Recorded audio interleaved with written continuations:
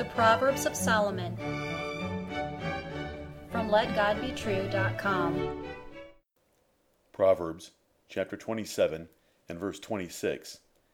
The lambs are for thy clothing, and the goats are the price of the field. Hear the words of God in Solomon again. The lambs are for thy clothing, and the goats are the price of the field. Can you do economic analysis? God and Solomon expect you to. If you cannot or will not, you are heading for financial poverty.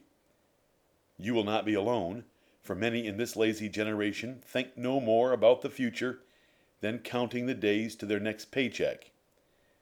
But your Creator inspired a divine library to help you prosper financially over them. King Solomon, God's preacher to you for practical wisdom and success, wrote an extended lesson to warn you about the ever-changing economic landscape. You may find this lesson in chapter 27, verses 23 through 27.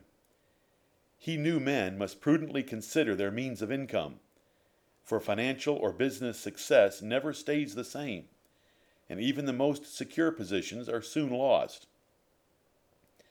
In an agrarian society, maximizing the yield of fields to support an estate required careful examination of all species of livestock and plants used to generate food, clothing, and revenue. In this short section, Solomon listed flocks, herds, hay, grass, herbs, lambs, and goats. A diversified business enterprise for sure. Diversification is prudent, but it is not enough. For each animal and plant segment of operations, a wise man analyzed its vitality and yield, market prices for its product, and compared these to maximize total revenue with the least risk. This is no small task. Farmers may be lightly esteemed by many, but they are often sharp businessmen, even using futures and commodities markets to hedge their business plan.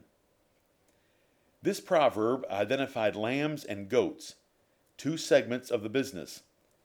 Lambs are only the offspring of sheep, and goats with their peculiarities may not be an exciting venture, but they are both necessary. The lambs produce wool for clothing and grow into sheep, and goats can grow and produce milk on almost nothing, giving value to inferior land. What is the lesson for you? You must analyze each part of your economic endeavors and alter your plans to maximize profit and minimize risk in a changing world. Is your industry growing or decaying? Is your company competitive within your industry? Is your position valuable in your company? Are your skills in demand and marketable? Could you or someone else add another business? What is the prudent expected return? Do you know the market value of your house? Are you overexposed to real estate fluctuations? Is your house insured? Have you done everything to minimize taxes? Are your investments wise in light of worldwide economic changes and your government's fiscal policies? Are you diversified? Are you financially liquid to take advantage of exceptional opportunities that might become available? These are some financial duties from God. If these questions intimidate or confuse you, then you should consult with some wise counselors, either professionals or your successful friends, and let them help you analyze your economic situation. Solomon taught that there is safety in a multitude of wise counselors. With their assistance, you can keep the wisdom of this proverb. What a blessing in the Christian scriptures! From the origin of the universe to its soon renovation, from the attributes of God to the details of salvation. The Bible deals with your whole life, including economic safety and success. Those ignorant of the Bible think it is an outdated and impractical doctrinal textbook, but this proverb should open your eyes. Thank God for inspiring Solomon to write you about the necessary parts of your life, making a living and building a family estate.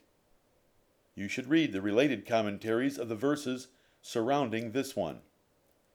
Exalt God's Word by hearing it preached or explained regularly, and by all means, obey the wisdom God has conveyed to you for your profit.